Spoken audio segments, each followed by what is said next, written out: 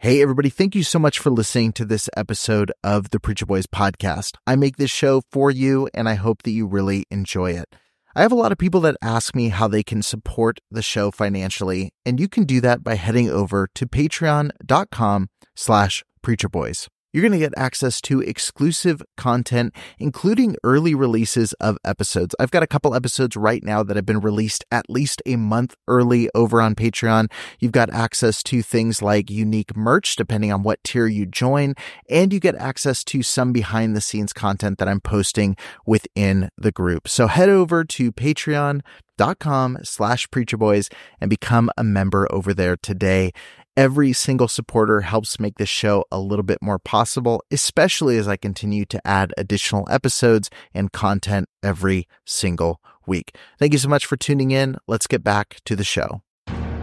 Trigger warning. This podcast contains descriptions of various abusive situations. Listener discretion is advised.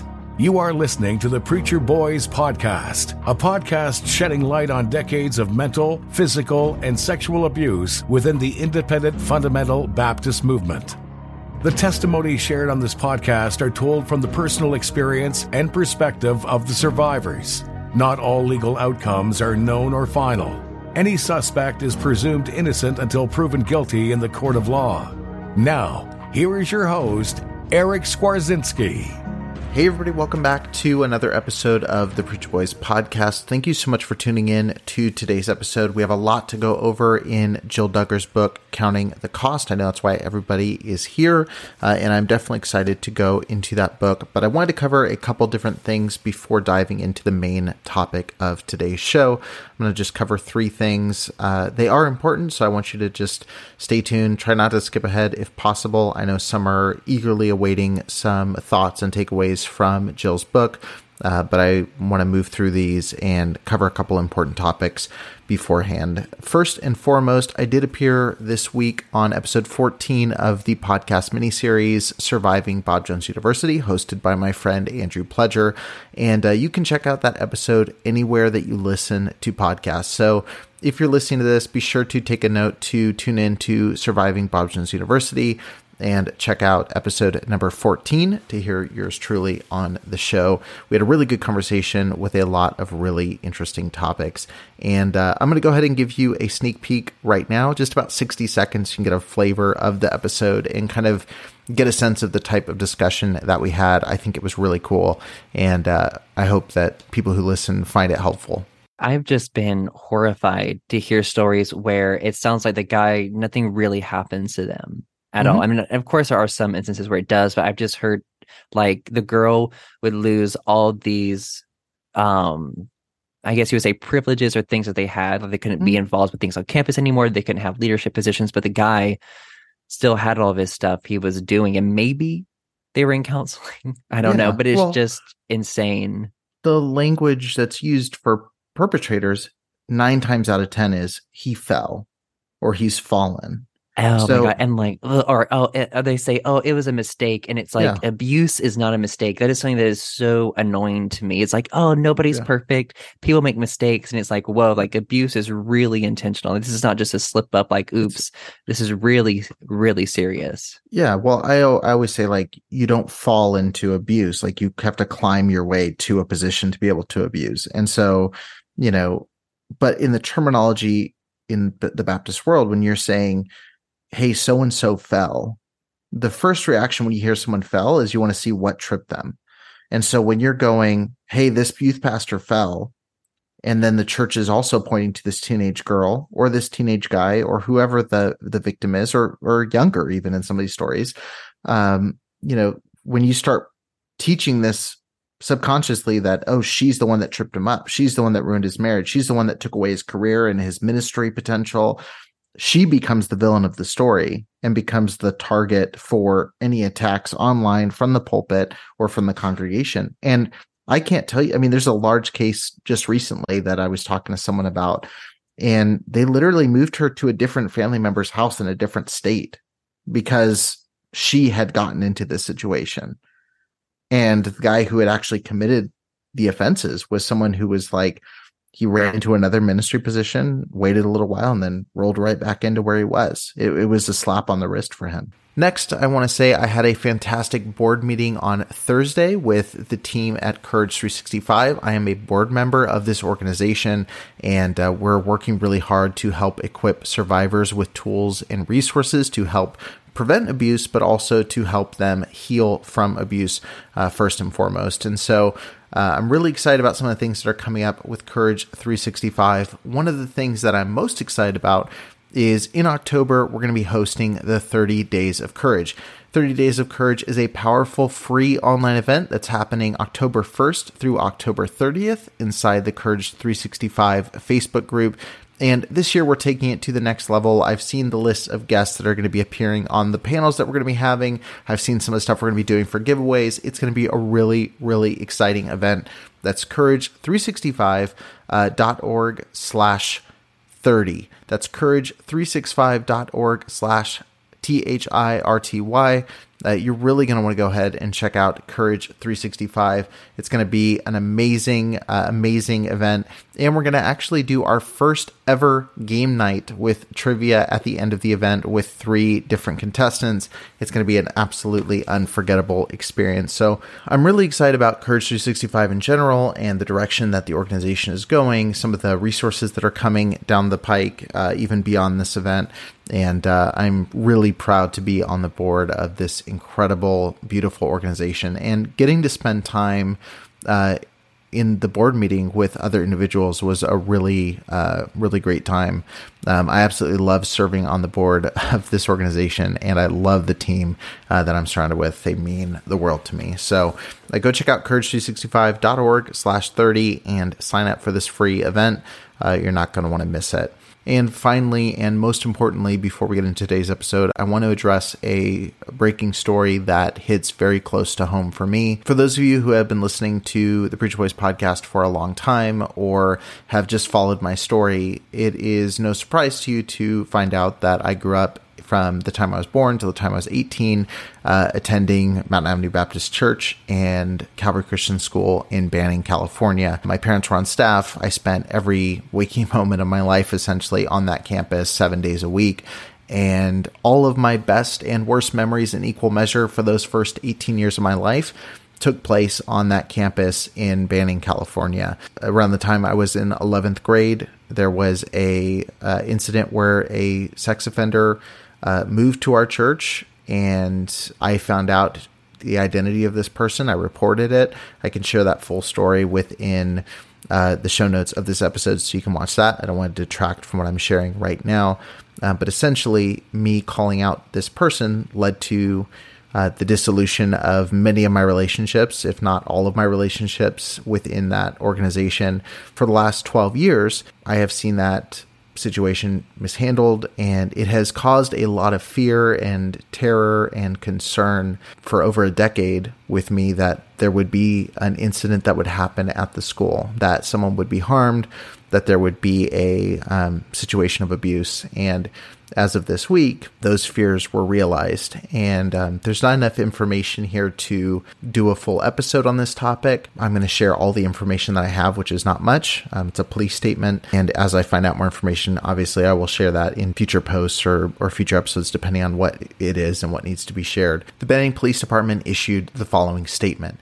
The case number is 232154, location Mountain Avenue Baptist Church, 1325 Mountain Avenue, Banning, California. The report is about lewd and lascivious acts with a child under 14 or 15 years of age and touching a person intimately for sexual gratification.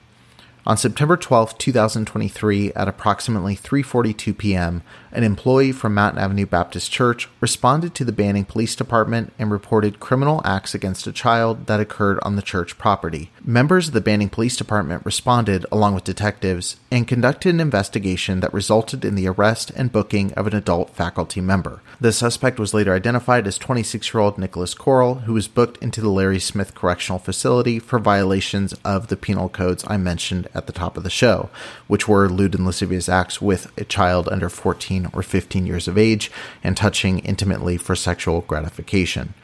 The Banning Police Department is asking anyone who may have additional information in regards to this case to contact the Banning Police Department Detective Bureau at 951-922-3170. In addition to the statement that was released by the Banning Police Department, the following statement was also issued from Mountain Avenue Baptist Church to all parents and staff affiliated with the ministry.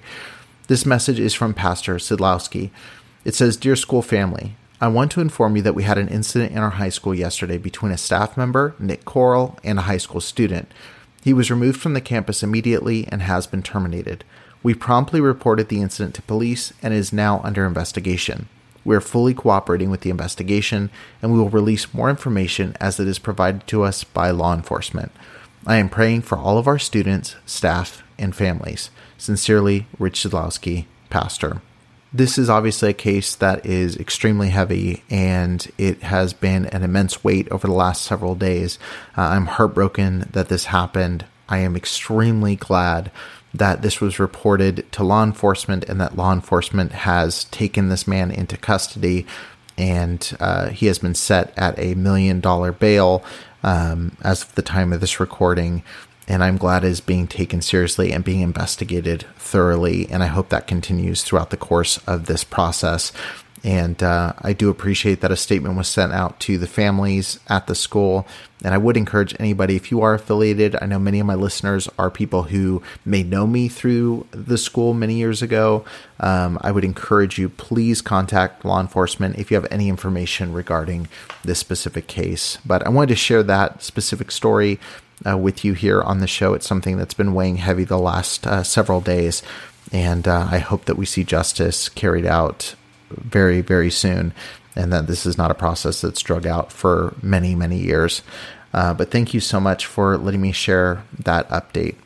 With that story shared, I'm going to go ahead and move us into today's breakdown of Jill Duggar's Counting the Cost. We'll get into that in just a minute. Hey everybody, welcome back to the show. I'm so excited to dive into Jill Duggar's book, Counting the Cost, with all of you. I know this has been a much anticipated book and a much anticipated breakdown of the book, and really excited to go through it. As always, I'm not going to be staring right at you through the entire episode. I have quite a few notes, several pages of notes from the book that I am going to be going through.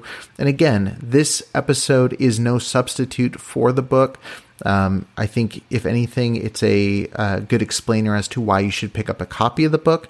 And for those who have read the book, I think it's a great time to kind of connect as to what stood out to me. And I hope within the comments and through social media, you'll share what stood out about this specific book to you as well.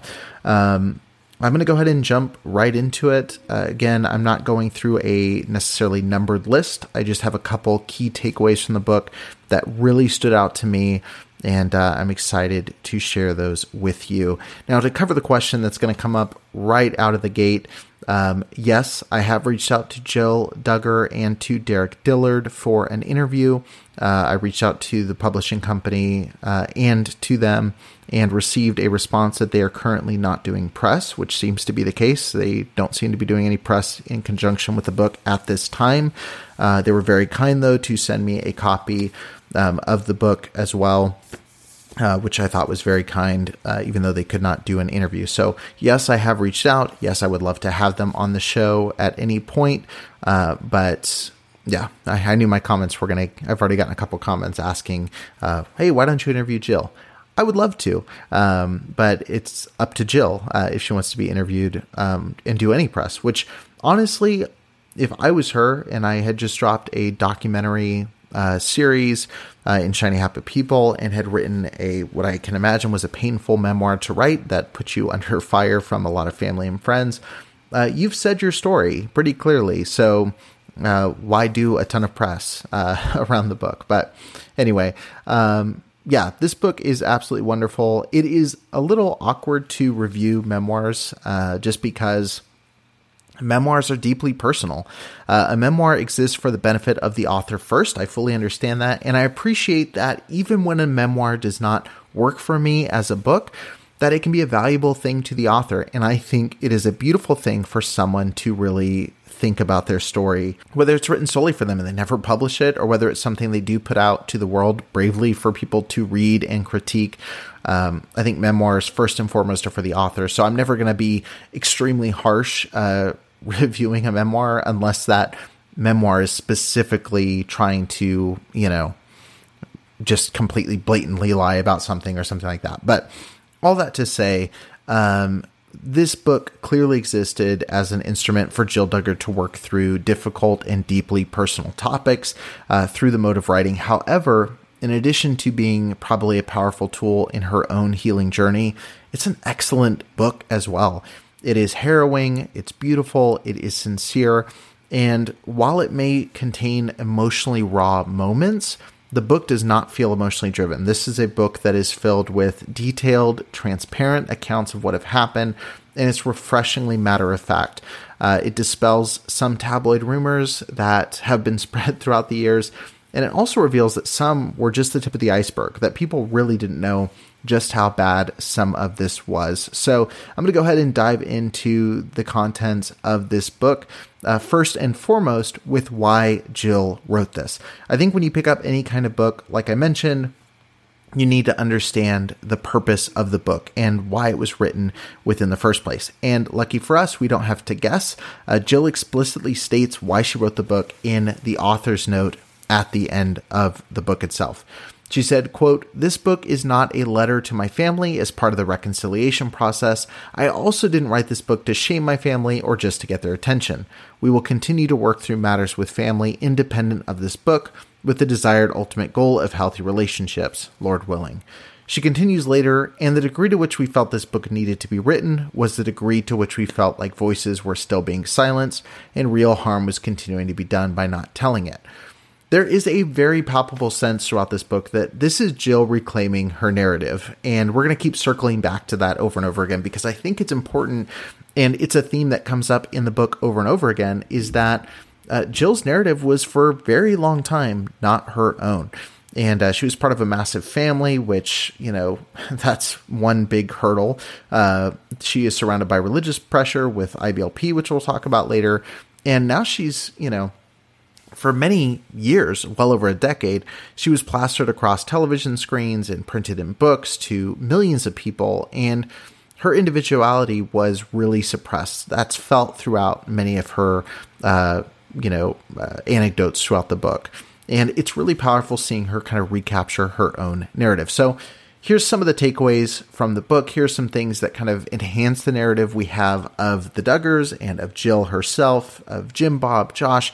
She names names in this book. She goes into detail, and I'm going to break down some of the biggest takeaways that I found within the book. One of the first things off the bat is, again, speaking of narrative, the appearances of the Duggar family. This is something that Jill touches on over and over again in the book, is like what the world saw and what was actually happening behind closed doors. And she mentions on just page 2, this quote where she says, "Her mother was smiling the same smile that the world has seen for years. It was full of pure innocence, but it protected like a shield. And it was a voice full of sweetness and joy, but she knows this voice well." And there's a lot of moments like that where she says, there's this thing people saw, there's this thing that I actually knew was behind it. And this idea of portraying yourself to be this perfect, sweet, kind person, and then having all these layers underneath, is something that is repeated and reiterated throughout the book and throughout Jill's story. And I think this is not a surprising, wow, we didn't know this, but it kind of was impressive to me that Jill so early on starts engaging with this and deconstructing the idea of who the Duggars were versus what was actually happening. And I don't think she's comes across as being bitter or angry, because she, very much like I tried to do when I'm sharing stories of my background, the good things don't invalidate the bad things. The bad things don't necessarily always invalidate the good things. They can shade how we see them. But there can be happy memories and not so happy memories. And I think she shares those in a very fair kind of way. But she makes many references to the veneer of perfection that surrounded the family. In IBLP, they rose quickly in the ranks as what they called a model family. In the reality TV world, Jim Bob started calling themselves a filming family. And the more that they gained popularity, it clearly further enhanced the need for the Duggars to maintain a specific image, particularly because not carrying through that image was going to affect them where it hurt the most, which was, of course, their wallets. And as you'll see, that's a driving force for much of what Jim Bob does throughout the series of this story. Jill states things like, "We knew the unwritten script we needed to follow, and I had to keep my reality far away from TV." There's just a lot of references here, and I think that's really important, and I think it's a really helpful part of the book. The next thing I think that really stood out was that the Duggars really weren't doing well financially before the documentaries started rolling in. Again, finances are an integral part of this book from start to finish. I mean, the difference of the Duggar lifestyle before TV fame and post-TV fame, it's extremely apparent, and Jill gives many examples, the first of which is when they were recording their first documentary for Discovery Health. And Jill talks about the family going on a grocery trip that they were documenting at Aldi. And she shares this quote. She says, "As we pushed our 5 shopping carts around Aldi, I heard a whisper that the crew was going to be paying for everything. So for the first time ever, Mom wasn't directing us to buy our usual stocks of canned beans, ramen noodles, and 48-cent frozen beef and bean burritos. Instead, we were allowed to fill our carts with boxes of Lucky Charms, honeycomb cereals, ice cream sandwiches, frozen pizzas, and all beef chimichangas. Our carts were heavier than ever before, and all of us Duggar kids had the same double-wide smile fixed on our faces. For once, the week ahead wasn't going to be filled with tater tot casserole or bean sandwiches." And she shares a lot of these stories where, as these documentaries started rolling in and Jim Bob negotiated these different deals, they had help and crews coming in to build the big house, as they call it, and that you saw on the Duggar TV series. They had help with groceries, trips. This became a business venture very quickly, and Jim Bob was negotiating a lot of help for this growing family. And to me, I think this is another important thing to notice too, because there's a lot of lower class Christian families. I knew many of them who were trying to pursue this quiverful lifestyle without a television budget, and they were just in horrible, horrible poverty. And so when you see the Duggars coming in and saying, God will provide for us to have 19 kids, it's like, yeah, but not every family's going to have a TV show. Not every TV family's going to get royalties and episode payments and book deals. And so, again, that veneer of what the quiverful movement can look like, or the IBLP lifestyle can look like, was very slanted when you saw the Duggars portrayed a certain way on TV versus their real life situation up until they hit stardom. Speaking of IBLP, one kind of quick throwaway anecdote that I think is really interesting is once regarding Bill Gothard. Now, Bill Gothard is not as present in this book as he is in Ginger Duggar's book that came out recently. And I think that's because Ginger was a self-professed, it was a theological memoir. That's how she titled her book. Whereas Jill is very much just a memoir that happens to involve Gothard at certain points. So as his teaching is woven throughout, it's not similar in any way to how Ginger displayed Bill Gothard. And I'm not saying one's better or worse. I think they serve different functions. But Bill Gothard is more of a character within the book than he is a basis for a chapter, if that makes sense. But one notable section I'll share with you involves her sister, Jana.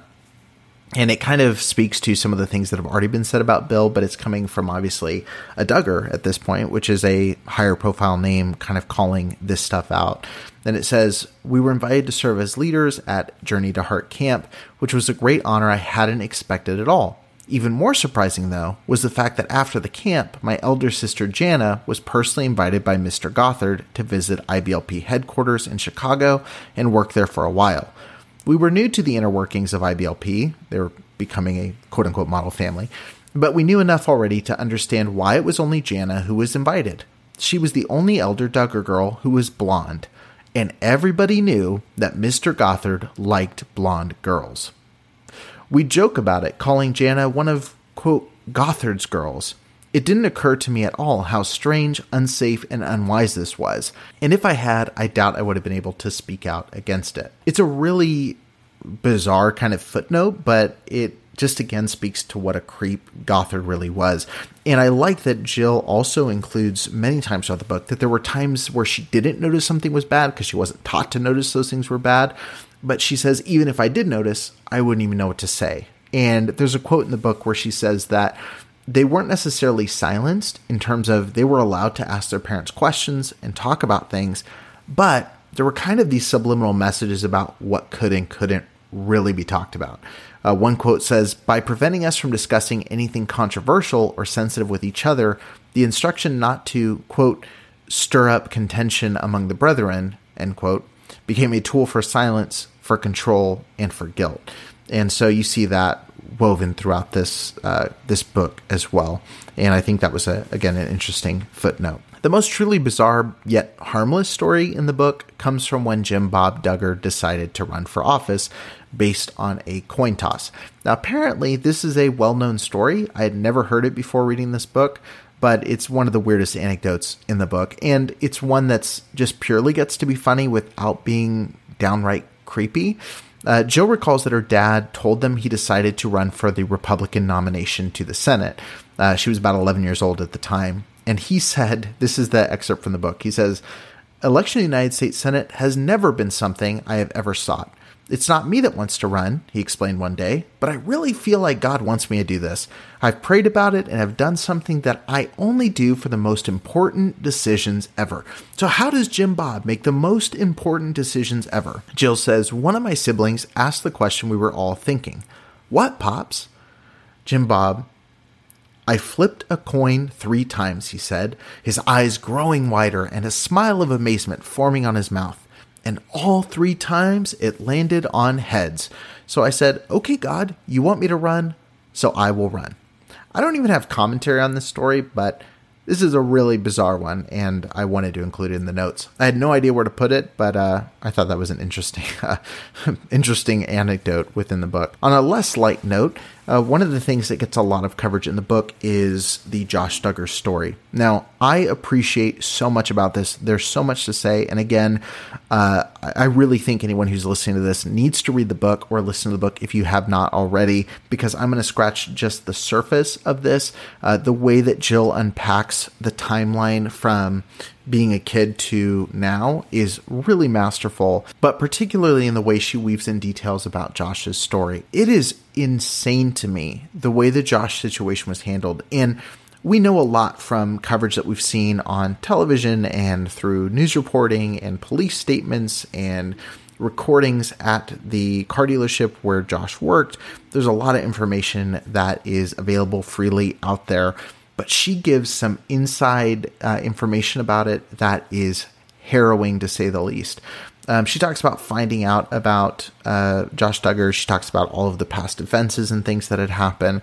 But when it came to the leak of her private information from her childhood testimony against Josh when they were younger, when that leaked to the tabloid magazines, and all of a sudden she was kind of outed as a victim, which is a terrible, terrible thing.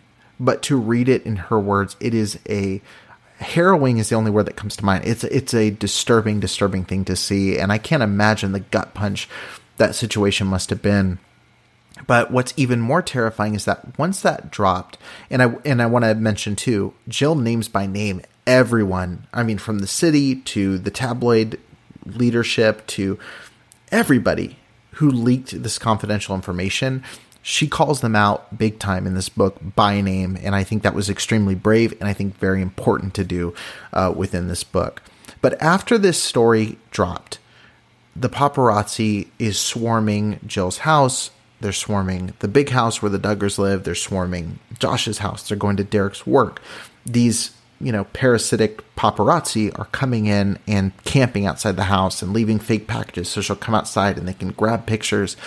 And so she mentions in the book that the family is all going to go to a family friend's house in a different area and use that kind of as a safe space, basically, with a larger property.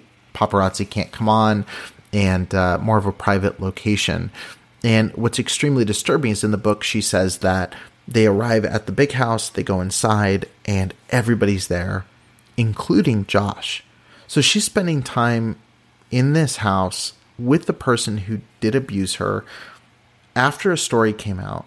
And what's disturbing about it is that Josh is kind of relaxed. He doesn't seem nervous about it. And he even starts laughing, talking about how the paparazzi were swarming him. And it just shows how little remorse there was in that instance. And Jill even talks about that, like the amount of remorse he showed for confessing to, watching adult pornography as a kid was extreme remorse.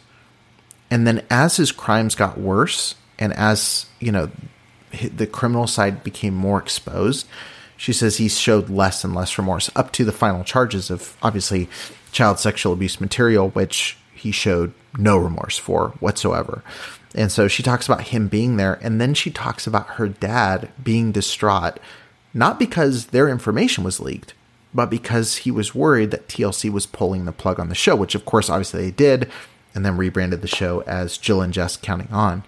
But they were pressured immensely to go on and do the infamous Megyn Kelly interview. Jill was put into a position where really it was up to her to, as she puts it, defend her dad and her mom and let the show keep going on, even though she had no interest in doing that. And what's most disturbing about the Megyn Kelly interview is that Josh Duggar was present just off camera. So when you're watching the interview with Jill and Jessa, and they're sitting on the couch talking to Megyn Kelly, talking about this past traumatic event, their abuser is literally sitting off camera on a couch looking at them. She says on page 119, "On that day with Megyn Kelly, we had taken our seats beneath the bright lights at the big house and did what we could to stand up for our parents. Answering all of Megyn's questions, with Josh watching from a couch just out of shot, was like having a Band-Aid ripped off a deep and open wound. It was agony, so painful that I didn't really pause to ask why Josh was allowed to be there in the first place." I can't imagine, again, why this situation happened, but then, too, there's this immense amount of pressure on them in a moment of tragedy to do something that is purely to benefit the show continuing to go on, which at the time Jill was making no money from. None of the kids were making any money from. Jim Bob was collecting the money from. And you see this pattern throughout the book of Jim Bob putting his kids in extremely high pressure situations, specifically Jill, in high pressure situations to maintain his lifestyle and his business he had built on the back of his 19 kids and his wife. And that goes to its extreme extent, obviously, with them having to do this Megyn Kelly interview with their abuser, sitting on a couch watching the entire thing unfold. But that's not the only time that Jim Bob put them into a high-pressure situation. One of the other disturbing elements of the book, and again, I'll give little details about it, but you need to read the entire book to get the full scope of this, was the contract. Now look, tabloids had reported for a long time about Derek and Jill being upset about how much they're getting paid, and, did they quit the show? Did TLC fire who? There's been a lot of information. She breaks this down very clearly. She gives transcripts. She gives text messages. She recounts meetings that happened with lawyers, with Jim Bob. The amount of gymnastics that Jim Bob did to not pay anyone but himself is pretty wild. But here's kind of a snapshot of the contract. And to give context, by the way, this contract specifically that these kind of excerpts are from, come from a contract that Jill was asked to sign by Jim Bob the day before her wedding. And I might add, during a time where her husband Derek's mother was facing what looked like terminal cancer, and she was exhausted, planning a wedding, going back and forth, and all of a sudden the day before the wedding, Jim Bob slides over paper and says, "Hey, can you sign this really quick?" She goes, "Okay, I trust my dad, sign this." Here's the contract with TLC that Jim Bob allegedly tricked Jill into signing. This is section 3 of the contract, titled Compensation. It stated that for each half-hour episode of television, Mad Family Incorporated, Jim Bob's production company, would be paid $80,000. And for each 1-hour episode, $65,000, with the numbers rising to $58,000 and $73,000 if the show hit a 4th season. She explains, Pops later determined somehow that each child would receive 3% on their tax return each year. So he was lying to the IRS and telling me he was paying them, but it was a phantom payment. It was seemingly just reported on paper for tax purposes with no apparent intention to actually pay out this amount. She says we would later be told that this previously reported income was an investment or inheritance that we could only have access to upon my parents' death. It continues, we did the numbers. Over the years, there had been well over 300 shows for which we estimated that TLC had paid Mad Family Incorporated over $8 million total. Our wedding alone had netted well over $100,000 for Pops, and Israel's birth had been the focus of 2 special episodes, earning Pops another 6-figure sum. Yet when we'd asked him to cover our $10,000 deductible and out-of-pocket expenses from the hospital stay, he pushed back. Over the years, Pops bought more and more properties, and his fleet of private aircraft contained multiple airplanes, including one with 10 seats. There was no denying he was a generous man who helped a ton of people, but it was also true he'd grown rich off the show. The more and more Jill and Derek pushed for this money to be received, the more and more pushback they got from Jim Bob. And then finally, they got a letter from Jim Bob that broke down all the different expenses that he had paid for Jill over the years, including cell phone bill, apartment rent, car insurance, vehicle fuel, eating at home three times per day, gifts to the Dillard Family Ministry, all these sorts of things. And he argues that $129,940 is just the beginning of Jill's expenses paid by the Duggar family. Jim Bob then writes, after this long breakdown, which again you can find in the book, he says, we would be willing to write a check for $20,000 to settle this once and for all. He said, Jill, when Mom and I pass on, you're set to receive 1/19 of everything we own that is set up in a trust for you kids. If you attack us, probably your inheritance will be lowered significantly. $20,000 is a one-time offer. Take it or leave it. Let me know by Monday night or the amount will be zero. Again, just the tip of the iceberg. Remember the $80,000 that I mentioned that Jim Bob offered to all of the kids? Well, it wasn't just a free charitable gift. It came with some severe stipulations in the terms of a 4-page contract that was not with TLC or any other organization. It was with Mad Family Incorporated, which was Jim Bob's production company. This is the details of the contract. So, buckle up. The contract wasn't with TLC or any other network. It was with Mad Family Incorporated, a company that Mom and Pops had previously set up. In return for the $80,000, so $80,000. In return for $80,000 for the next 7 years, plus an unlimited number of years beyond that if the company chose, we, Jill and Derek, would have to commit to making not just themselves, but our children and any children yet to be born available to any show that Mad Family Incorporated or participated in. We would be paid for the work as well, but at a rate that we would have to accept without negotiation. We would also have to sign an NDA, which would remain active for the rest of our lives. So not only did he want them to sign basically an unlimited contract, he wanted them to sign a contract on behalf of their children and their unborn children to keep this reality TV machine running at the whim of Jim Bob, which throughout the book, there's many different stories of times that put immense pressure on them, even times where they were living outside the country and were required to fly back internationally to do photo shoots promoting a show that Jill was making very little to no money on. So anyway, those are a couple of the big takeaways from the book. And again, I applaud Jill for writing so openly. Again, the things I've shared, I've said it a million times, are the tip of the iceberg. There's so much to this story. There's so much more to the Josh story. Those are a couple of the biggest takeaways that stood out to me. If you have not grabbed a copy of the book, please grab a copy of the book. There's a link in the show notes of this episode where you can grab a copy. It's available on Amazon, Audible, wherever you get your books.